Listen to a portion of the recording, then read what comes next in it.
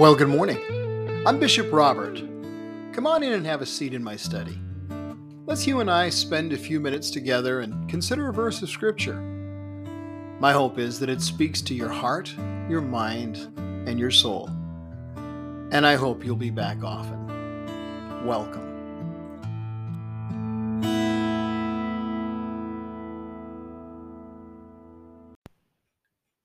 When you hear the words open wide, what comes to your mind? For me, I have a picture of someone with a generous portion of something very good and very tasty, and they're about to pop it into my mouth as a treat. I remember a little ditty I learned as a child that said, "Open your mouth and close your eyes. You're about to receive a nice surprise." I don't ever remember actually doing it though. Of course, if one were to do that, open their mouth and close their eyes, it would demonstrate a great deal of trust in the person who is about to do the giving. That's for sure.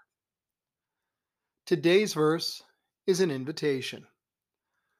Open your mouth wide, and I will fill it. Now, as I mentioned, for someone to actually do that, there would have to be a great deal of trust in the one making the offer. So let's explore that for a moment. Then I'm going to apply its teaching with a parable that the Lord placed on my heart this morning. As it turns out, it's the people of Israel who are being given this offer, and it comes directly from the Lord, their God. As he makes the offer, he reminds them of precisely how faithful he's been to them. He begins by reminding them it was he who led them out of the burdens of slavery in Egypt. He lifted the burdens from their shoulders. He is the one they called to in their distress, and he heard them and led them out of Egypt. He delivered them with powerful demonstrations of miraculous intervention, even parting an ocean so they could walk through on dry land, and then drowning the largest and best equipped army of their day as the sea came back together after they had passed through it. He led them into a desert, a place where the 600,000 men, plus their wives and children and flocks and herds, might be expected to have a tough time finding enough food. But for 40 years, God faithfully fed them all. Day after day, they had miraculous provisions of meat and bread and water. So complete was the care of God for his people that their clothing did not wear out. Not even the leather sandals protecting their feet from the hot sand of the desert. I mean, have you ever had a pair of shoes you've worn daily for the last 40 years? I didn't think so. Neither have I. This is the God who's appealing to his people. The full verse actually says, "I am the Lord your God who brought you up out of Egypt. Open your mouth wide, and I will fill it." The Lord had a history of faithful feeding with them. He was trustworthy. He'd proven it over and over again throughout all of their generations. God was reminding them that he wanted to bless them. He hadn't walked away. They had. His people had grown tired of listening to his word. They had abandoned their walk of obedience. God wanted to bless them and pour out provision and protection, but first, they had to put themselves in the position to receive his blessing. No loving parent will allow and encourage rebellious behavior. No, what's handed out in that case is punishment and correction.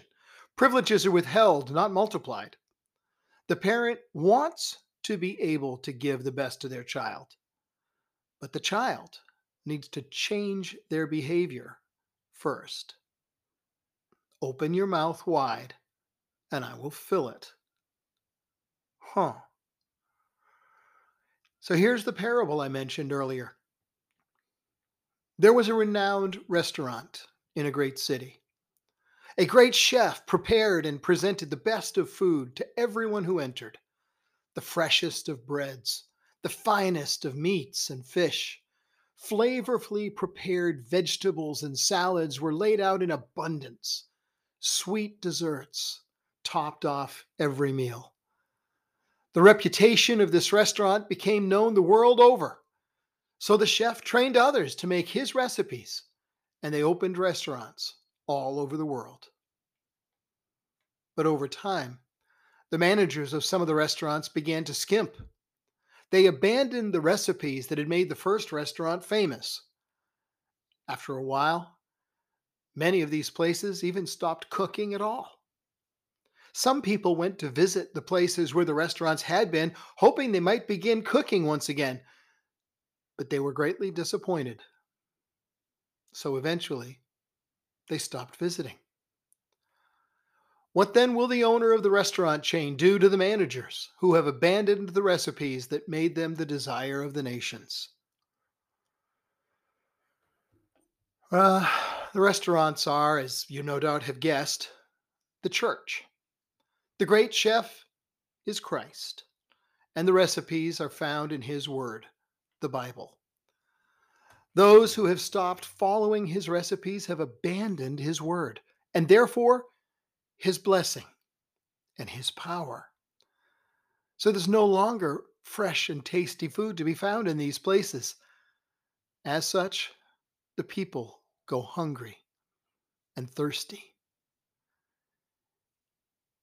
Open your mouth wide, and I will fill it. God himself invites us to come to him. And those who do come will be filled. He promises that those who listen and obey his word will be led in great victory.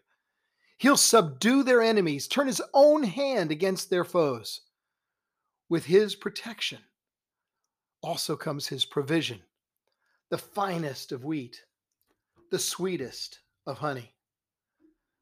God is looking for a people who will draw close to him. To them, he says, open your mouth wide, and I will fill it.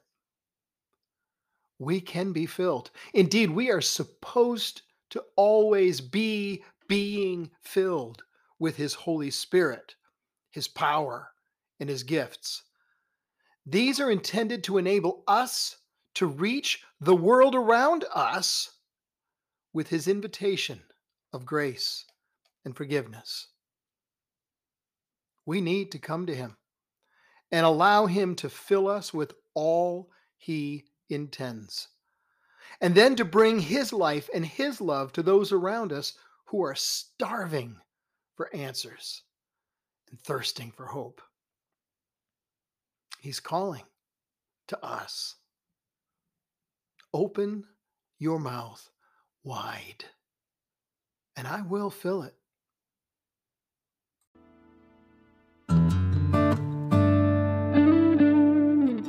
Hey, thanks for joining me today on Mornings with Bishop Robert. I hope you're enjoying spending a few minutes together as we share conversations that illustrate insights and truth from God's Word. Would you consider sharing these conversations with your family and friends?